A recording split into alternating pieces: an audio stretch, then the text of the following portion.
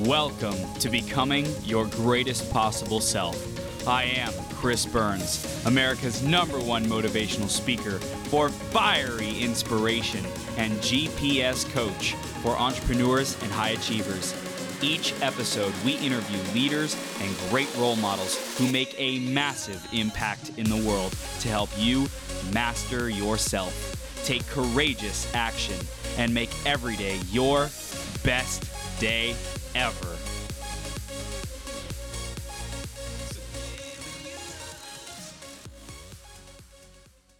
Ladies and gentlemen, Caitlin Domner is about to come on and rock your world. This woman is crushing it in sales, in processes, and putting in place sales teams that can really change the trajectory, the destiny of your business. So definitely stay tuned. She's accomplished a ton, worked with incredible companies and people. So definitely stay tuned. Before that, I'm talking to you. You're becoming your greatest possible self. So thank you. Thank you for being here. Thank you for choosing to be on this journey to grow yourself with us. Keep showing up, keep taking one step at a time. You're worth it, you deserve it, and just keep being you. Thank you. Next up is our iTunes review of the week. This week, I believe it's by M. Davis777, who says, very inspirational and educational. This is the podcast to listen to if you're looking for both inspiration and education on a variety of topics to help you be the best you can be. M. Davis777, thank you so much for that review. If you want a chance to get shouted out on a future 12-hour live stream, marathon, and podcast, go to beyourgps.com/iTunes or search Greatest Possible Self on the Apple Podcast Store. Give us a review. Let us know what you love, what you want to see more of, how we can improve the show for you. I love to see that feedback and share these testimonials and what people are saying with my team so that they know all the great things that we are doing. So thank you in advance for doing that. I'm going to read and introduce, Caitlin in just a second here. Before that, grab a piece of paper, grab a pen, be ready to take notes. This is going to be freaking powerful. You definitely want to stick around all the way through till the end because one idea has the power to change everything in your life. After studying at Oxford University and getting her MBA from Biola University, Caitlin Domner launched virtual coaching sales in March 2013. And in their first 33, I love that alignment, months of business, they had made their first $1 million. Within 6 years, they had generated over $10 million in new revenue for their clients, and their team has built and managed sales teams for some of the most prestigious names in the coaching industry, including Deepak Chopra. She has published multiple books, including The Unseen Sales Machine and Sell with Heart. I think she just had a new one called Sex Every Day come out pretty recently as well, right, Caitlin? Yeah. I love it. So you're doing amazing things. You're writing books. You have a beautiful family. You're crushing it in sales and helping build sales teams. You're doing awesome things. So thank you for being here to share with our audience your wisdom, your experience, and your life. Thank you. I'm so glad to be here. Thanks for having me, Chris. Yes. Let's dive right in. The theme today is patterns of transformation. What does that mean for you, Caitlin? Patterns of transformation. In context of what we're going to talk about, sales, I would say that for me, transformation everything starts with your mind, right? Our thoughts have the power to become things. And so being careful what we think about and the transformation. So I was working with our clients today and I was mentioning that sales is demon wrestling for a living. So you have to wrestle your own demons first, and then you wrestle everybody else's demons when you're in a secret conversation. Wow, that's so good. It's so true because really we have to be aligned with ourselves, confident with ourselves, love ourselves, because if we care more about what other people think, then we'll just get shut down. We'll get smashed, there'll be mirrors for us and what we feel about ourselves. And then we have to deal with, hey, what is this person's sincere concerns about working with us? And are we able to be with those concerns and not, make it a big deal, blow it out of proportion, or get triggered, shut down, make ourselves small because of that, and to still stand for our value. It's it is a perfect incubator for everyone's growth. Absolutely. You gotta be a window, is what we say, for somebody else to make their best decision, because it's in that moment of decision that their destiny changes. And so that's what I love about sales, and especially with the industry of transformational leaders that we work with. The transformation starts at that moment when they say yes to themselves. I'm going to do something differently than I've ever done it before. And the self-worth piece, to your point, is I'm worth investing in. And that's where we get to kind of really get to the heart of their self-worth, their belief in their vision, and are they willing to step out into the unknown and tackle their fears, even if it's scary and even if it costs money to do so. Yeah, I love it. I love it. I know you've invested so much in your journey, personal development, becoming the best version of yourself, being a better leader. Like you and your husband are doing awesome things. Tell us a little bit more about Sales Map and what you guys are doing today.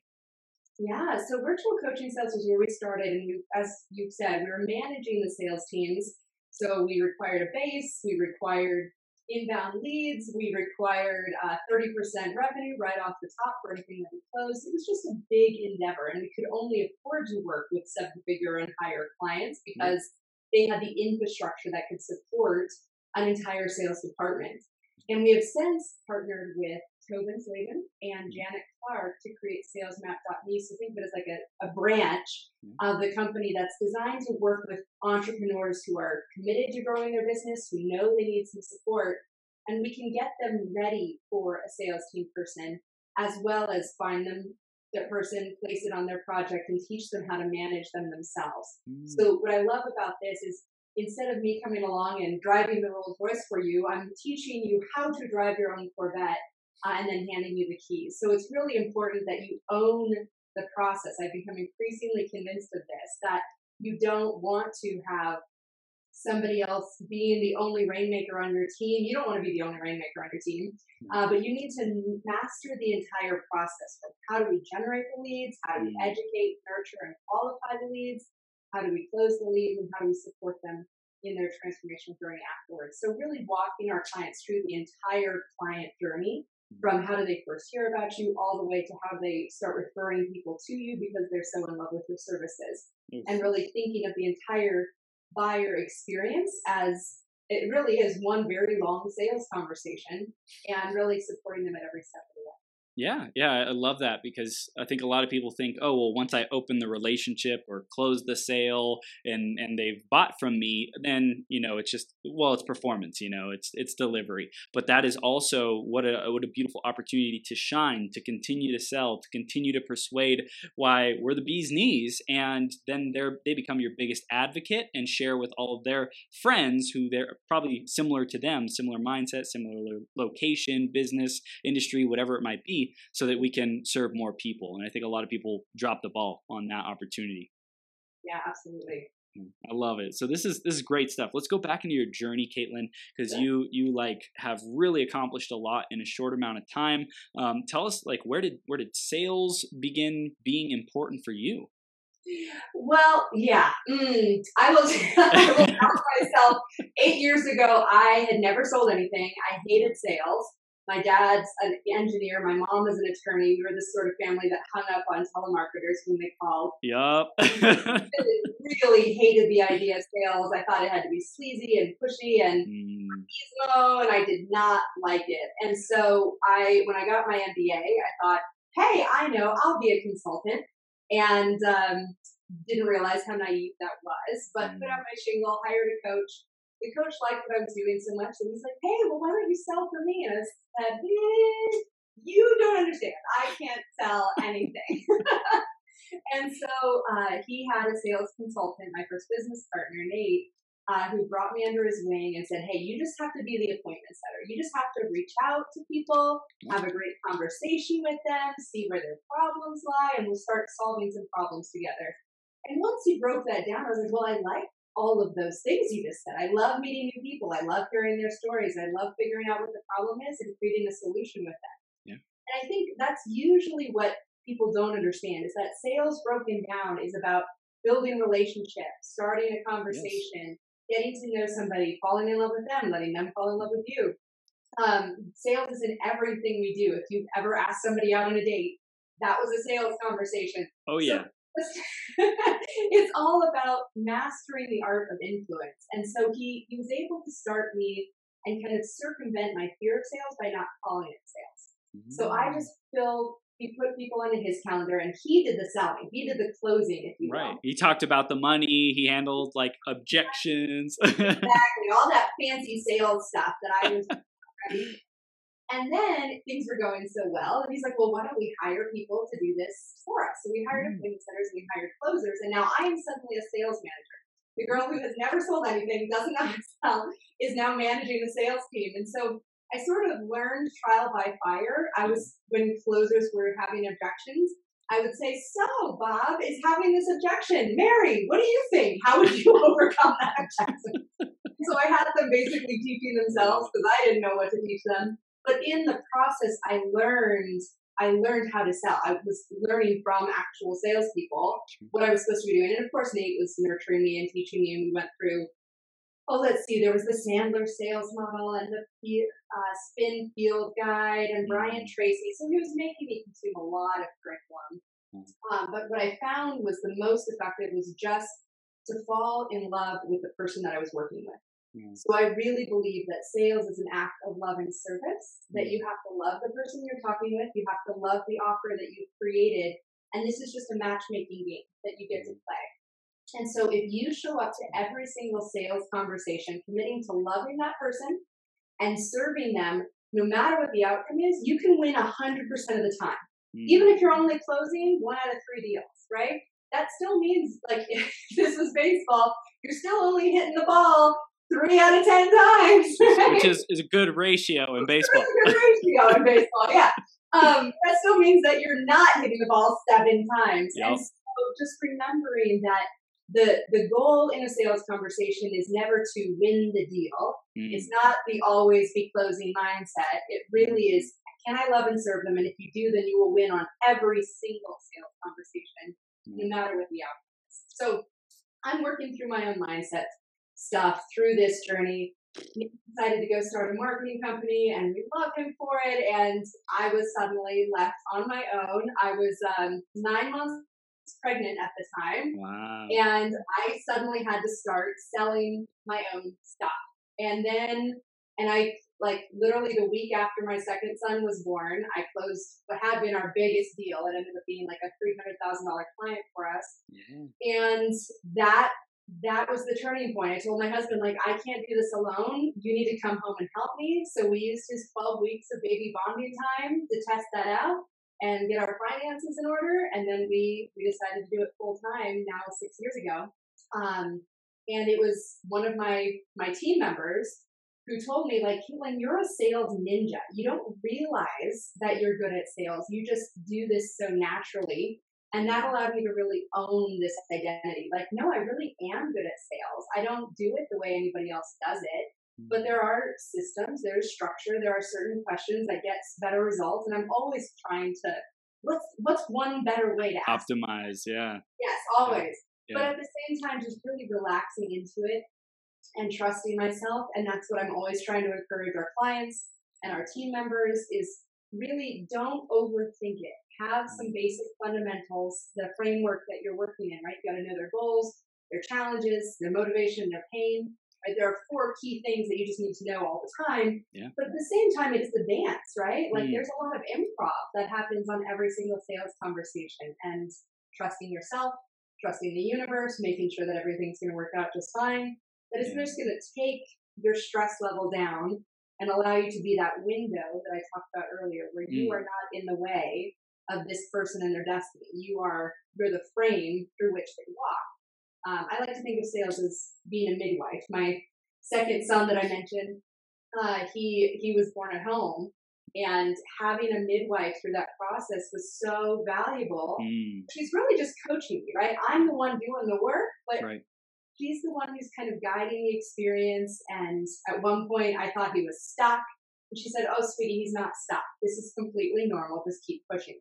Right? So in sales, right, that overcoming objections is really just, it's okay. You're not stuck. Just keep pushing. Like, you can do this.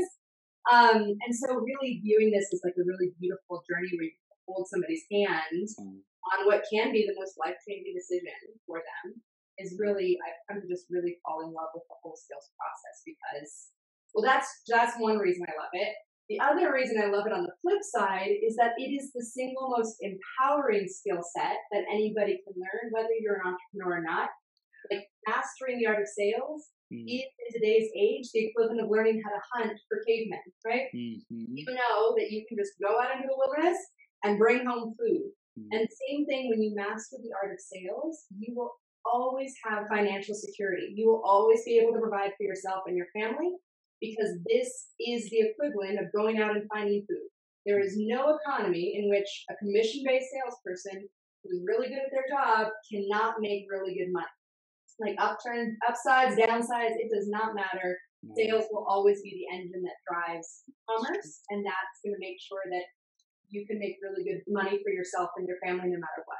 Yeah, I love it. And I think every person who's listening to this wants to lead their life, right? Be the best version of themselves that they can be. So I think oftentimes we think of sales as this transaction of money, and that is one form of sales, but there's also the sales of a vision to a team, to our partner, right? Like you said, having that next date to have another conversation. Like, are we selling that person? Are we being a window to what is possible when they continue to grow with us, to have a great time with us, to be intimate, to have great conversations? Like that is, it's effective everywhere. And I think we all, like, imagine the world that we're going to live in probably 20, 30, 40 years when everyone is taught sales as far as like, be a great communicator, share with people what's important to you, share your frustrations, share what doesn't work, and like, wow, what an amazing world we'll live in. And what I've found is that kids are instinctively good at this, right? My daughter, when she was 2, she was like, "Daddy, come look at something." And he's like, "Daddy's watching the TV, sweetie," and she disappears. And she comes back with this pink ribbon, and she hands the one end to Daddy and says, "Daddy, don't let go of the ribbon," and he takes it. And then she starts walking towards the bedroom.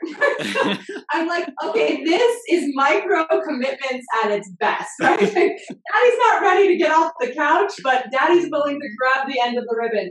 And so I realized, like, watching my kids now, because one's 3 and 6 and 8, like watching them, they do this instinctively. They have this self-determination. They know what they want. They are completely convinced that they deserve to have what they want, and nothing is going to get in the way, barring a spanking. Right? So that level of commitment just reminds me, like, we are born with this, but somewhere along the way, our like lizard brain, our fear kicks in, and our desire to fit in kicks in, and our desire to be liked kicks in, and we don't want to be perceived a certain way, and so we lose that. But at the heart of it, we are born to be, to your point, communicators, influencers, to be in community with one another. And I believe that we have a birthright to abundance. So of course we want more. Of course we want better. Like that's what we were wired to do, is to be on the leading edge of thought. And so that desire, I believe that desiring piece, it shows up in sales, in entrepreneurship, in wanting a better life for yourself and your family. And to your point, yes, sales will absolutely make that a reality, no matter where you are or who you are. Yeah. And also what you said earlier about like loving this person, like falling in love with this person. Like, how can I see this person in their best light? How can I remind them how brilliant, how beautiful, how epic, how smart, how intelligent they are, and just be a reflection to them, and really hear like what is important to this person. I love how you said, like, what are their real, I don't know if you said needs, but you said their goals, motivations, that kind of thing. Like what's really important to them. Like if we hear that, that's like, so many people don't have an opportunity to just express that, in a safe environment. So as a sales professional, a leader, whatever it might be, drawing that out of people is so powerful. Mm-hmm. It really is. Yeah, you get some of the most, I call it a sacred space. Like the sales conversation is a sacred bubble in which you can be really honest about the best and the worst, your biggest, most audacious vision of how you want to change the world and reach 1 million people, and your deepest fear that you're really not good enough and this isn't going to work out, and that nobody will believe you, or that you're going to lose everything that you've worked so hard to create, right? Like your biggest vision and your deepest fears, this is a sales conversation. And so the better you become at holding that space for someone and giving them that ability to be open, to be vulnerable with you, this is what lights me up, is being that vehicle for somebody to see something they've never seen before.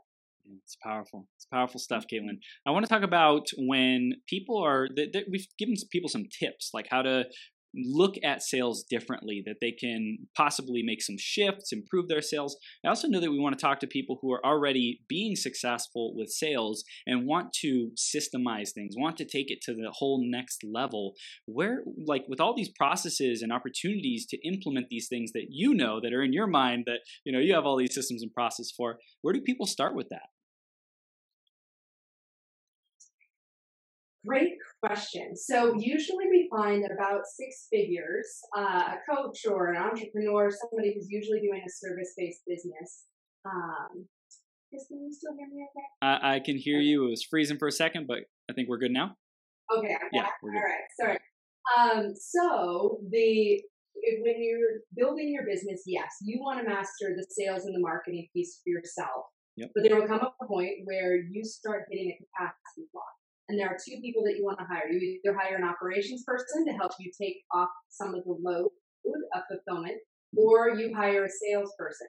Now, it really depends on how good you are at sales. If you're a natural born salesperson and you love the sales element, then I would suggest hiring an operations person so that you have more time to be selling. Yeah. If you don't particularly enjoy the sales process, then I would say hire that person first and just focus on the fulfillment piece. So the other reason that I really like hiring a salesperson first is that they can then finance the other hires. So a salesperson is never, it's never an expense. It's always an investment, right? Unless they're really terrible, but we try to avoid that. We have systems and processes for that. So yes, ideally you're maybe paying your salesperson $100,000, but it's because they made you $300,000 to $500,000 that year. Yep. Right. So if at any point you can invest in something that's going to give you a 500% return on your investment, like do it. Yep. Right. And that is going to give you the consistent cash flow, because the biggest reason that most entrepreneurs do not have consistent cash flow is either number one, they don't have predictable lead flow, so they haven't gotten their marketing dialed in, or they're trying to do both sales and operations. So they go and they sell some stuff, and then they have to go fulfill it, and they take their sales hat off, and then they run out of money, and they say, oh crap, and they go sell some stuff again, and they start the whole cycle.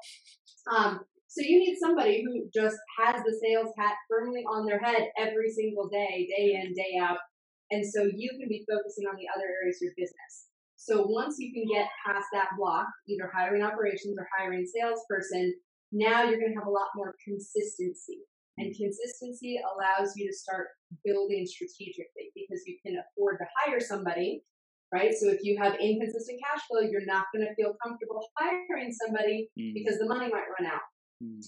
And so making sure that you have that consistent cash flow is really critical for growth. It's also going to give you the money to invest in a coach who's not necessarily generating revenue for you, but is allowing you to bring more revenue in because they can help you fulfill it. But it's not a frontline item, it's a backline item in terms of capacity. So having that frontline person who's generating money for you is going to be a really great first step, so that then you can be strategic about bringing on an operations person, a finance person, a marketing team, and help you scale to the next level. Powerful. I want to talk about the person who's at that, maybe the inconsistency level, that might be thinking, hey, if I bring on a salesperson, they can help me be consistent. Is that doable? Is that like, I'm thinking that the person, maybe they don't believe in their own product at the level to be consistent, or is it just like they're trying to wear too many hats and they're trying to, fulfill the things? What do you recommend to those types of situations? So we take people through a process. Number one, we want to test the offer. So we always begin looking at the offer. Is there a way that we could make it irresistible, which allows us to increase the value, which allows us to increase the price? Yep. So we would always prefer to sell a $10,000 thing to a $1,000 thing. Yep. And we would prefer to sell a $100,000 thing to a $10,000 thing. So just figuring out, is there, and of course, right alongside looking at your offers, looking at your niche. So some people, they just have an intrinsically difficult niche. So we've worked with some mindset coaches who specialize on money blocks. And I was like, holy crap. Yes. What you're trying to do, right? Trying to sell somebody a program when they have self-admitted mindset blocks around money and scarcity is going to be an inherent difficulty in your niche choice. It's like, what did your sole contract sign up for? So absolutely, we can have a nonprofit organization that deals with. So we're looking at if there's a way that we can nuance the niche that either allows you to target people with a more urgent pain point, so they make better, faster buying decisions, or with just deeper pockets, right? So a corporation can afford to hire a $100,000 executive coach for one of their CEO, one of their C-level executives, whereas most entrepreneurs are not investing $100,000 in their personal development work.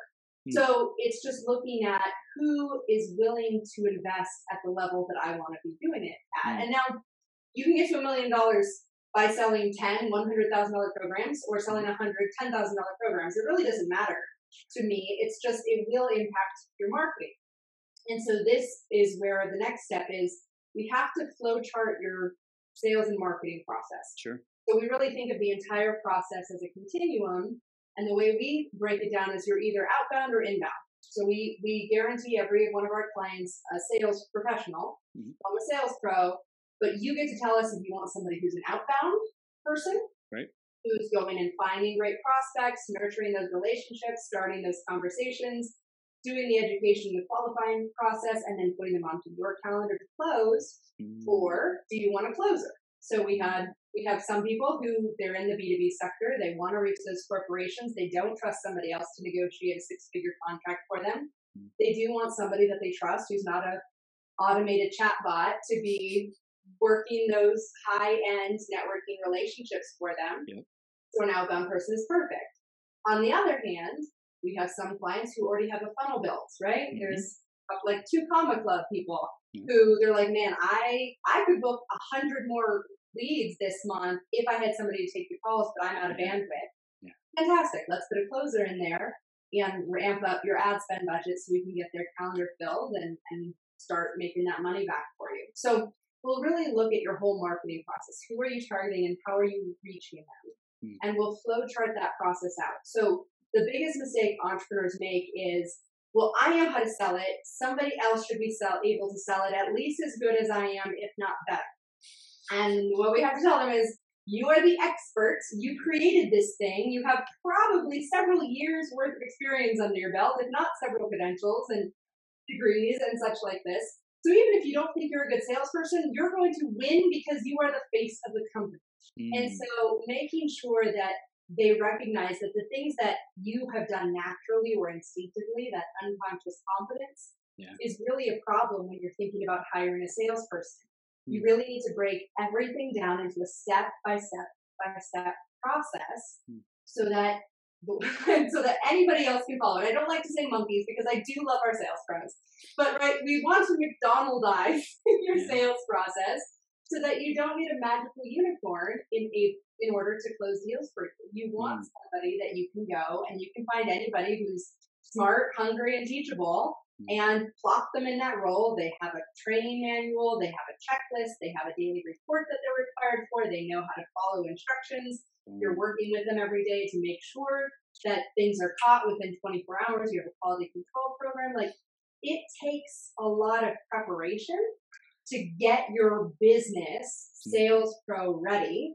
And then even once the salesperson is in place, don't assume that you can just drop them and run, right? We tell our clients, schedule daily conversations with them. They don't have to be long conversations. You do need to check in with them every single day for at least the first 2 weeks. They're going to stall out. They're not going to want to look stupid, so they're not going to want to bring it up.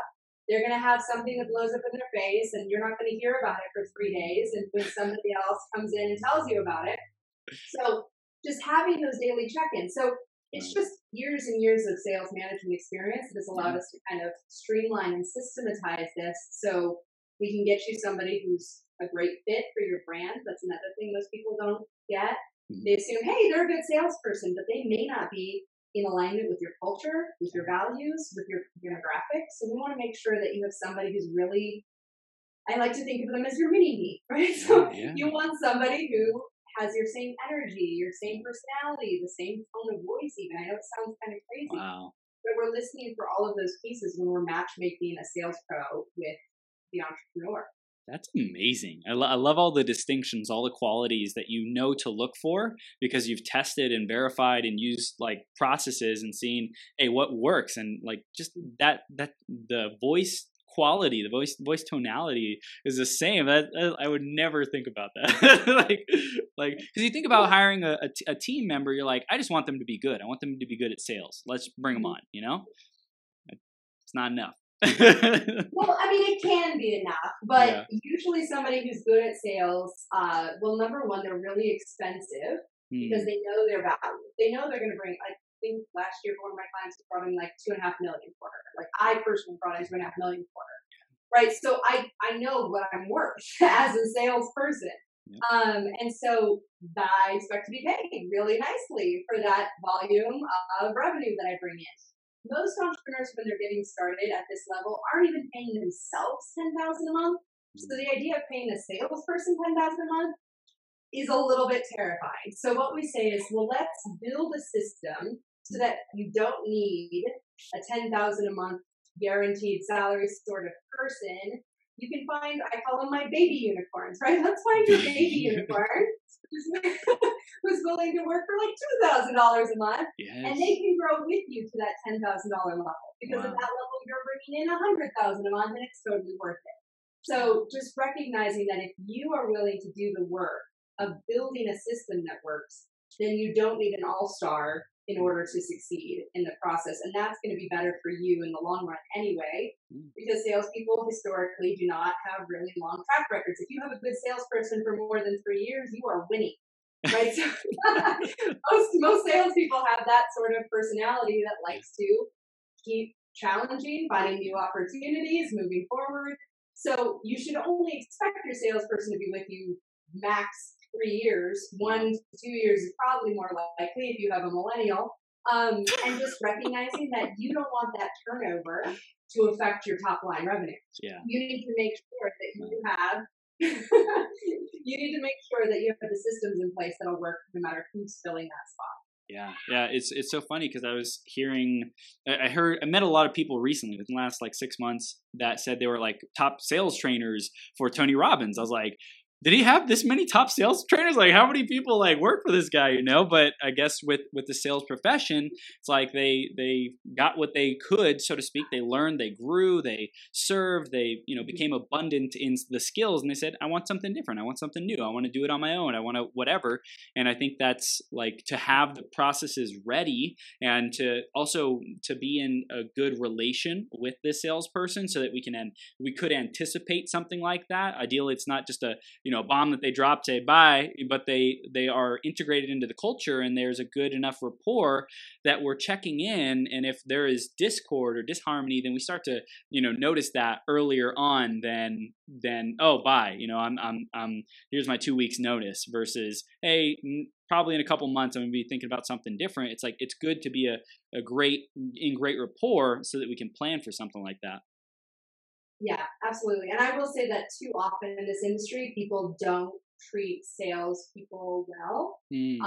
There are certain closer factories. I won't name names, but they are churning out closers who may or may not have any idea what they're doing. But as a result, there's sort of a glut on the market on salespeople. And I maybe should stop using air quotes. Bless their hearts, they really are. But as a result, people they think that they can burn through people. And that breaks my heart, right? I was just interviewing one guy who went through our boot camp, and he was telling me like instance after instance where he just got burned because the management kept changing everything and changing compensation and just not paying commissions. And right, there was just too much inconsistency on the back end. I don't want to attribute a lack of integrity, but some of that is in our industry as well. And so we're really looking for this to be a partnership. We want somebody who you think of them as a growth partner and they think of themselves as your growth partner. And you guys are working synergistically hand in hand to change people's lives and create more revenue for the company. Yeah. I think I feel like that's in every culture. We want to have that team-based mentality. Like if we're ever treating someone as just a moving piece, so to speak, a cog in the wheel, that's what big corporations do, and that's why people are not working for those, and they're wanting to work with someone who gives them a more personal experience and is truly invested in our leadership and growth. And I know you probably have some systems for that too, to like say, how do I train and develop this human being to be the best leader they can be, the best salesperson, to set powerful goals, to have a great life. Like all that's important. Yeah, one of our first things is your personal success plan. And I really think it's the key, because you can't push a salesperson. They have to set their own targets. And we were just working with our clients with this on this today, where you ask, how much do you want to make? And it does not matter what number they give you. No. You simply reverse engineer their activities so that they know it's going to take me X, Y, or Z every single day in order for me to hit my personal income goals. And that's going to help you hit your income goals at the same time. But taking the time to get to know them as a person, say, why is that number important to you? What would that allow? I mean, having a sales conversation with your salesperson, I know it sounds hilarious, but knowing their goals, their motivation, their challenges, and their pain points is going to make you a better boss. So making sure that then, when they're off track, it's not you cracking the whip and saying, this needs to get done. It's saying, hey, remember when you set this goal for yourself? Remember why this was important to you? And then bringing them back to the heart of what they said they wanted. It's going to make management 100% easier. Yeah, I love it. I love it. So you love sales. There's an intuitive kind of energy about it for you. You also love processes. Like, is there one that you like more than the other? Do you have a sweet spot or a zone of genius, or do you just like, I love it all? So I didn't used to love processes. I will say I fell in love with processes because I love freedom. And so for a lot of people who love freedom, the idea of systems and processes, I can attest to this, can feel constraining if you don't understand the context for them. So you need systems. And one of my favorite rubrics that we use is once you identify that there's a gap in your life or in your business, there's just two questions you need to ask. The first question is there a system for it? If the answer is no, then you go build a system. If the answer is yes, then the second question you ask is, what's broken? Everybody follow the system. If the answer is no, then you go train the person. If the answer is yes, then we know something is broken and we have to fix the system. So it's either we don't have a system, we haven't trained our person, or the system needs to be updated. Okay. And I mean, when I say every part of your life, I really do mean that. Like, one morning, it was absolute chaos. We were late to school and everybody was grumpy. And I said, hey, this is not right? This is not the end result we want to be creating in the conveyor belts of our mornings. What went wrong? And I was like, is there a system in place? And I said, yes, there is a system in place. We make lunches the night before. We lay out clothes the night before. Shoes are by the front door. Jackets are on the hanger. Homework's in the backpack, right? Ready to go. Right? There is a system. So did everybody follow the system? No. Everyone did not follow the system. Mommy did not make lunches. The laundry was not done. Nobody could find their shoes, right? So it's just recognizing, we need to train the team, which in this case is little ones and yourself. Yes. But recognizing, okay, and we probably need accountability mechanisms in place now, right? So it's always like, literally every part of your business can come back to this rubric. Either have a system or train a person. Wow. So is it just looking at our business and saying, like, what is the gap? What is the area that's not working?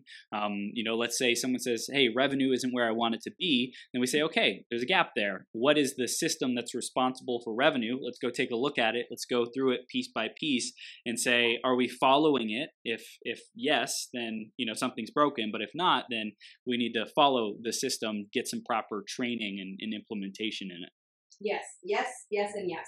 I love James P. Friel introduced me to his freedom framework, where he breaks every business down into marketing, sales, delivery, operations, and finance. So usually most people collapse delivery and operations. Some people will collapse marketing and sales. So you could just have three buckets of sales, operations, and finance.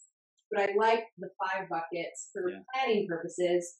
And then inside of each bucket, he asks people, processes, and tools. Mm-hmm.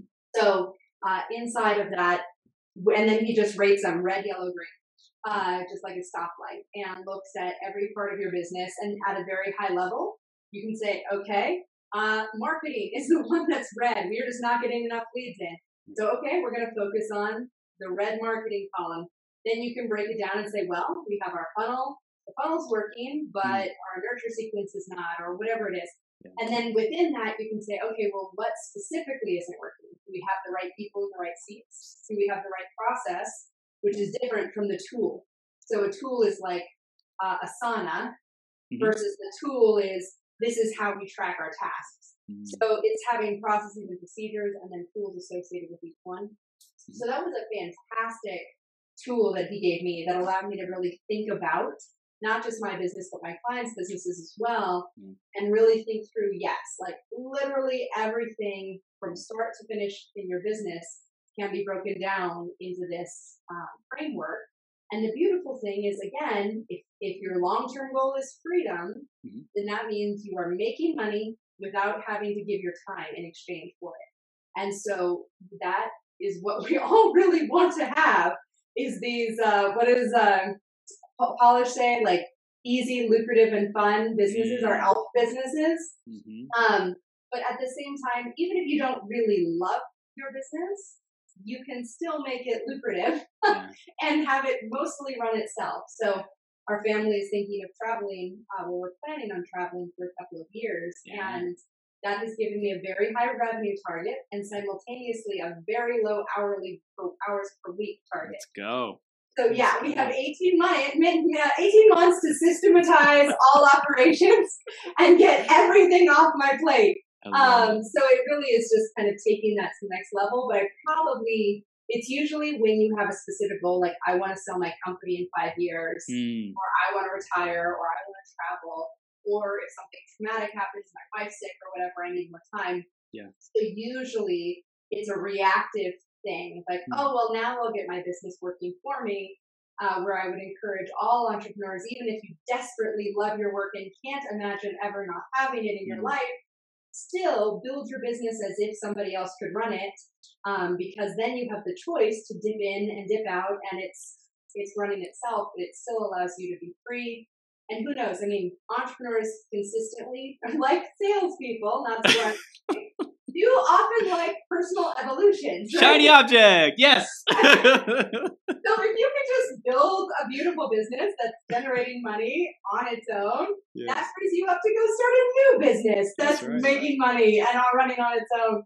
So that, I think, is the end goal, is figuring out over time what, like, pursuing your passion. So I'm increasingly convinced that self-expression is, for me, my highest value, right?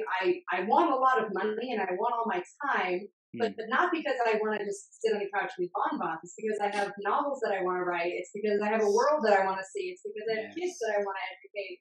It's because I want to, like, create transformation world. There's lots of beautiful things that I could do to be more self-expressed if I could get my business making a profit without me. So it's really beginning with the end in mind, and then reverse engineering everything you want to create from there. Wow. And then I also hear, like, really taking ownership, taking responsibility, sovereignty, that, like, I'm going to make this so. Because I think a lot of people will also set goals and like, they may not hit the mark exactly where they want to, or it might not be growing as quickly as it can be. But then we just get to say, hey, if it is to be, it's up to me. If I want to create something, I'm going to have faith that this vision was put into my mind for a reason. So I think a really great question, which is the reason why you're here, is who? Who can help me get to where I want to go? Who has the answers? Who has the systems, the processes, the ability to say, is this a red light area of my business? Do I need to improve it? Do I need to, fix the processes, the people, the tools, something? What is broken?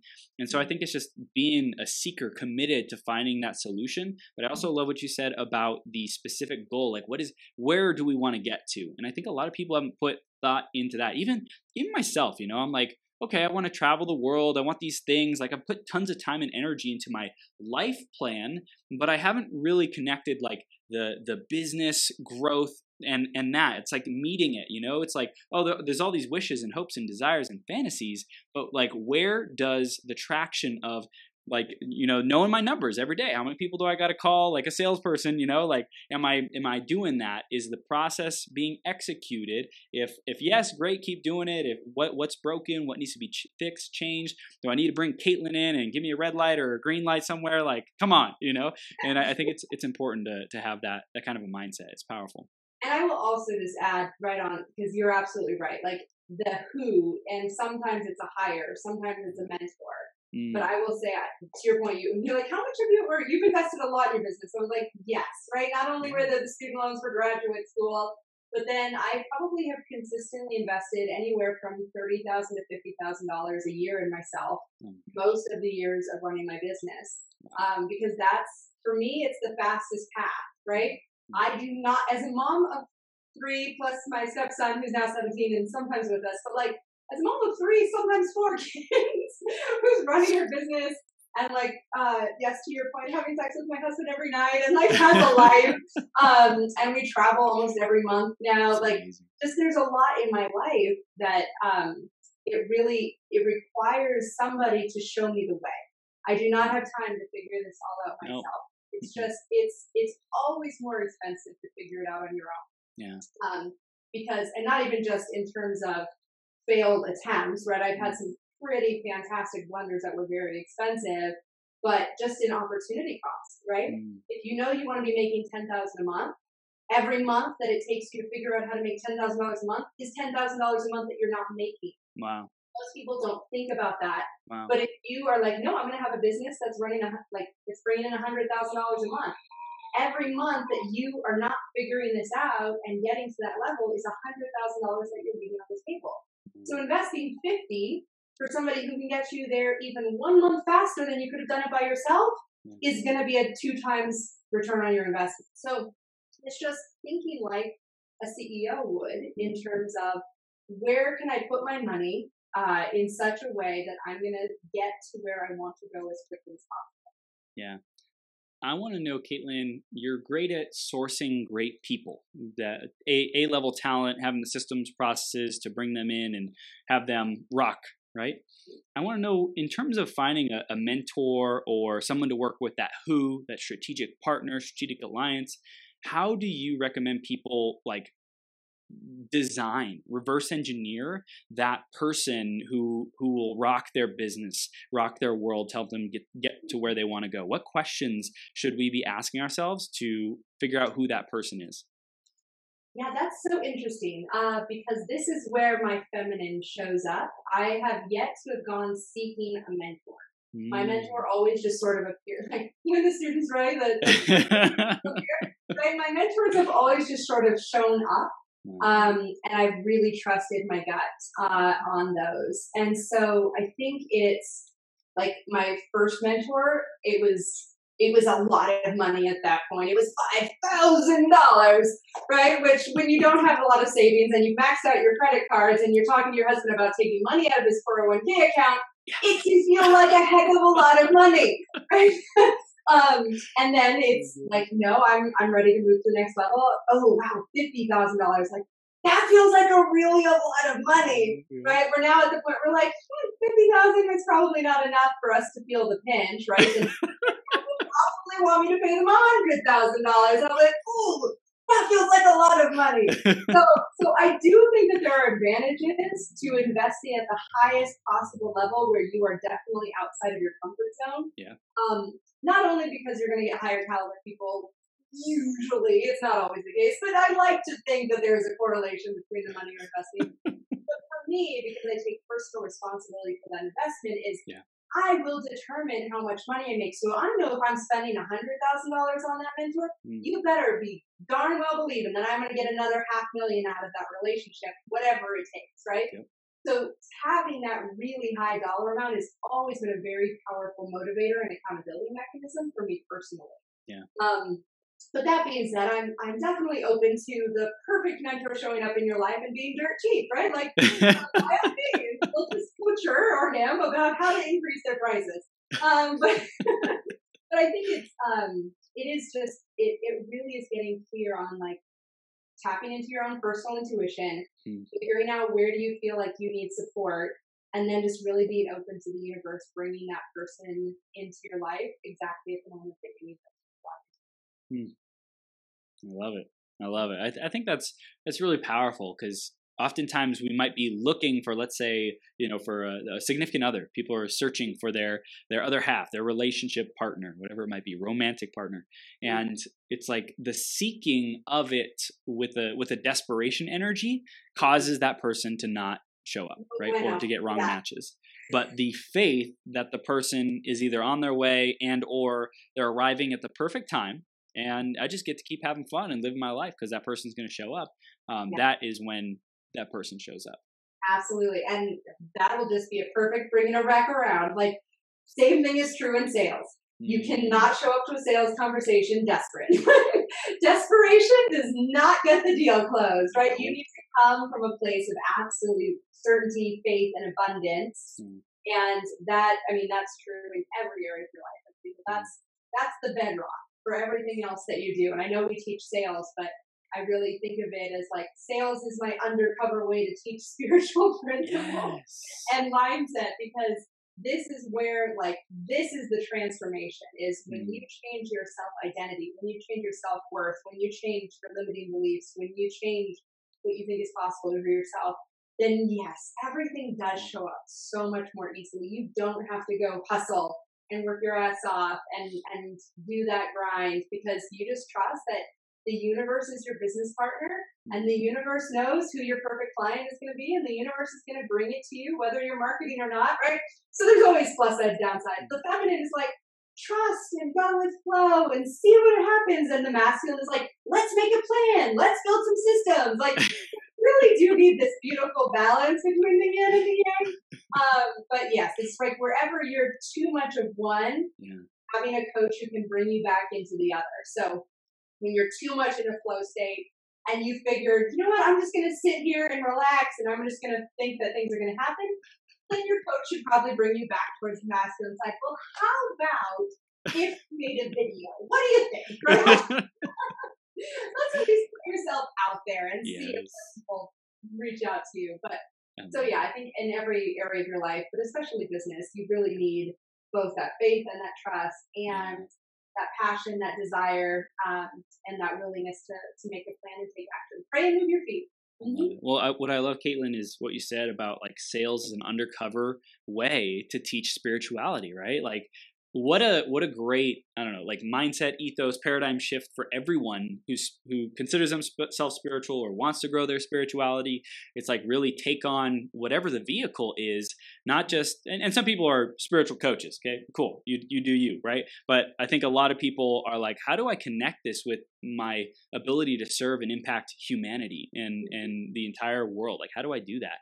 And I think that is such a powerful reframe of like how we can show up and achieve both, Absolutely. It's beautiful. It is beautiful. So we're just like crushing it. And I want to know, is there anything around putting in the processes, putting in a virtual sales team that we haven't yet covered that you feel is like it's a critical piece to the puzzle that you think most people might not know, they might be getting wrong? Is there anything like that you feel we haven't yet touched on? No, but one of our little tricks that we got from Chet Holmes, An Ultimate Sales Machine, fantastic book. We wrote, Nate Moore and I wrote Unseen Sales Machine, but Chet Holmes wrote Ultimate Sales Machine, and it's still one of my favorite books on sales and sales management ever.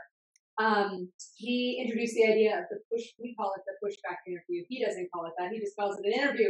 But we call it the pushback interview because what we do is when somebody comes to us and is a candidate, we will take them through this very detailed question about who they are and why they love sales and what their visions are. We build a lot of trust and rapport with them. And at the end of the call, we just say, yeah, I'm not hearing it. I really don't think I'm hearing top producer. And then we just sit in silence. And I couldn't do this, so I've hired this out. But when we do it, it works beautifully. So it was one of those things where I knew the system had to be done, and I recognized I was not the right person to do that. So now my recruiter takes those calls, but I love it. Just seeing how they react to the pushback is really critical. Because what you're looking for in a salesperson is high ego, high empathy. You need somebody with ridiculously high self-confidence to the point of arrogance, and you need somebody who has ridiculously high empathy to the point of like intuition and empath, right? Wow. Now, the trouble is that you have a recipe for a diva, and that's why salespeople sort of get a reputation.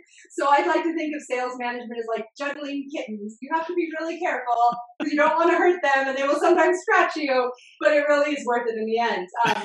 Actually, I don't know if juggling kittens is ever worth it, but managing salespeople is. So anyway, just seeing how they respond to that silence will tell you a lot about how they're going to respond to rejection on the sales call. If they just come back and say, fuck yeah, right? Maybe not your brand. It might be. But, and then like, or somebody's like, that's really interesting. Tell me more about why you did that. Like, perfect, right? You want somebody who can lean into the resistance. You don't want somebody who's like, oh, okay, well, thanks for your time. Bye-bye. And clicks up the phone, right? You don't want that person. So somewhere between the fuck you and the hanging up the phone, you want somebody who can show up and like with empathy and good questions is able to lean into that resistance and push back against the so-called rejection and lean into it. So that one's a really fun trick that we've been using and getting great results with. That's awesome. I love it. I love it. I wanted to ask about your husband and how you and him and your different personality styles and dynamics, how does that show up in your company and make you guys even more valuable of a team? Yeah, we are realizing that we are somewhat unique. My husband and I, like, we literally do everything together. We're together pretty much 24/7. We work from home. We raise the kids together. Like, the only solution for us not getting along is going out and spending more time together. That we're very blessed. That's awesome. And I will say he was married before I had a broken engagement, so I think both of us really feel intense gratitude, like at the second chance. Literally, he was my first love, and he married somebody else, so very much second chance. Wow. At making this work. So, let's see. So his personality is more like the quiet certitude, very strong, but more reserved, obviously. The two people with this much energy would be a lot in a single household. So I tend to be more the visionary. He's more of the integrator in language. So he handles the finances, the operations, the technical side of things. He just makes sure that everything runs smoothly. I'm kind of the maverick who's like, well, let's create some stuff and sell some shit and then figure out how it works on the back end. So I think just recognizing that you generally marry somebody who is deeply different than you and appreciating the differences. We just came back from our own mastermind and they were talking about relationships and she was preaching to the women and saying, hey, women, sometimes we try to turn our husbands into a clone of ourselves. And it was like, it was so painfully true that sometimes I'm like, well, why aren't you more like me, right? But at the end of the day, that's not actually what you want. So being able to fully appreciate your partner exactly as they are made is really critical. The other thing is that both of us are really committed to our own personal development and journey. So scripture talks about don't be unequally yoked. I no longer think that scripture means what most Christians interpret it to mean. But I do think that you need two people who are committed to doing the inner work. Because entrepreneurship is not an easy game. Marriage is not an easy game. Parenting is not an easy game, right? And you're trying to do really hard things. You need somebody who takes personal responsibility, who owns their emotions, who owns their baggage, who's willing to say, I'm sorry. And so we always are in a mastermind or a coaching relationship together. And we've started having our own individual coaches that we work with as well to just support that and make sure that we're showing up clear and present. And I mean, it's not to say that we don't have fights. Like once a year, we really have a big, massive blowout. But it minimizes the drama. Like it's very difficult to get traction in your business if you have friction at home. And that's going to be like the first thing is I know we're on a total tangent, but I find that a lot of female entrepreneurs, when they finally get successful and start making money, I haven't proven this, but I would suspect that female entrepreneurs have a higher divorce rate than the general population. Suddenly they're empowered, they have their own money. That means that the power dynamic between the couples has shifted. And if the woman is not doing her inner work and recognizing that I need to prioritize my husband and this relationship, time for this, and the husband isn't doing his inner work and saying like, it's totally okay for my wife to be a breadwinner, and I'm happy to take care of the kids because she's making more money than I am. Like, if you guys aren't both willing to do that, I can absolutely understand how your marriage probably won't make it if you're not being really intentional about those pieces. Wow, that is super powerful, and I think the willingness to have tough conversations early on in the relationship, and I mean, personal development's a lifelong thing, but I think there was a quote that said, if you'll do what's hard now, life will be easy. If you'll do what's easy, only easy, then life will be hard. And so I think that after a while, there is this knowingness that there might be some rough waters temporarily, but hey, like, we always go and grow through this. We always find resolution. We always figure it out, and we're going to make mistakes. We're going to piss each other off. It's going to be okay. Like, we just get to keep, if we need space, we take space. If we need to come together. And I love what you said, like, the way you guys handle it when you're having tough times is we got to hang out more. We got to go, like, just be around each other and go do fun things. Are non-negotiable. Yes, like go on a date night. Go do the things that we did when we were wanting to court each other, right? Like that is what I think a lot of people stop doing, is like, oh, well, I got the person, so I don't need to keep winning them. It's like, no, like, we're always personal development, personal growth mindset. We're always wanting to, I don't want to say impress, but like to win them over, to show them how much we love them, how much we care.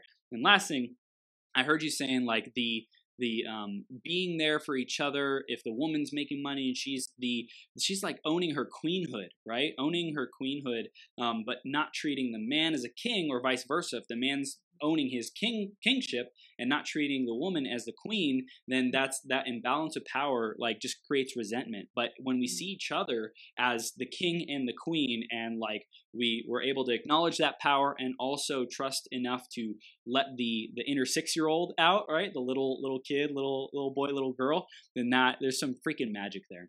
There really is. Yeah, I think you nailed it. And when you were talking about the personal development thing, what I realized is one of the advantages I came into this marriage with was I came with the assumption that marriage is supposed to make you holy, not happy. And I think a lot of people get married thinking that other person is going to make them happy. And you're like, no. The holiness, which however you define that, right? That personal development, that crucible, right? Yeah. That's the real work. The happiness will come once the dross has been burned away, but really making sure that your focus is, this person is here to help me become my best self, even if that requires friction, right? I firmly have the belief that everything in life is fodder for your spiritual development. So even if your spouse doesn't feel like they're supporting you, or you don't feel supported by your spouse, which is probably a better, more accurate way to say it, that doesn't mean that you can't show up in your marriage and love them unconditionally and support them and like pour yourself out to them, right? Because that's training. You're training them in a lot of ways of their own self-worth. I mean, every one of us is going through this life trying to find their way back to healed and healthy and whole. And so that's kind of your mission, is you start with your spouse, not to fix them, but to be that sacred space, that phrase again, where they can really tap into their greatest possible self. I love it. Caitlin, we've just scratched the surface on the relationship stuff, which we're going to be talking about later in February. We are also just scratching the surface with the sales and the processes and all the freaking brilliance that you have to contribute to people and their companies growing. So how do they take the next steps with you, especially if they want to find out if it's the right time for them to bring on a salesperson, if they want to get you looking at their business and seeing, hey, what are the tweaks that can be made? What could the next steps be? And if there is a potential fit between you two, how would you move forward? How can they take those next steps? Yeah, so you can find us at salesmap.me. That is the full URL, not a com. So salesmap.me. You can also email me, Caitlin, Caitlin, at salesmap.me. Happy to just connect with you and chat with you and see how we can support you. Part of our sales process is just a diagnosis, like we do an audit, and say, okay, what would it take to get your business to 100,000 a month, or add an additional 100,000 per month onto your top line revenue? And we will literally lay out the entire plan for you, sales, marketing, and operations. And then at the end of it, we will make a recommendation. It might be to bring on a salesperson. It's entirely possible it might not be to be the salesperson. But at the very least, we want to make sure that you have a game plan. We call it our 1.2 and 12, right? How can we get you a $1.2 million run rate in the next 12 months? So you really walk away with a clear action plan of what it's going to take to get your business to 7 figures, or if you're already at 7 figures, how to add another multiplier onto that. This is gold, Caitlin. I love it. So they go to www.salesmap.me, and that's SALESMAP.me. You could also check it in the show notes. I put it on Facebook stream. Caitlin, you are amazing. I'm super, super grateful to just be connected with you. Shout out to Matt Wright. Dude's a freaking legend for connecting us, and I'm going to be stopping by in Apple Valley on our way to San Diego one of these times. It's gonna be a blast. Love it. Thank you. Thank you so much for being here, okay? See you soon. From the bottom of my heart, thank you for tuning in. Right now, we've reached the end of this episode, but this is the start of a whole new beginning. Each and every moment, you have an opportunity to rewrite your story. Right here, right now, decide and commit who you are going to be. Think about how you will use these ideas, wisdom, and inspiration to make the difference in your life. What actions will you take today and every day to step into your greatest possible self? Again, a big shout out to our sponsor, EmployeeEscapePlan.com. If you're committed to learning how to truly harness your abilities and passions to serve the people who are hungry and desperate for what you have to offer, make a great income off of your genius, or if you're ready to get more clients to pay you more money, head over to www.employeeescapeplan.com and let Joe know you were sent by Chris. Did you enjoy this episode? Let your friends know about it. Share the website, beyourgps.com, and send me some love on social media. If you want to clarify your vision, uncover blind spots, get more energy, tap into your flow, and take massive action, head over to beyourgps.com/coaching to schedule some time into my calendar.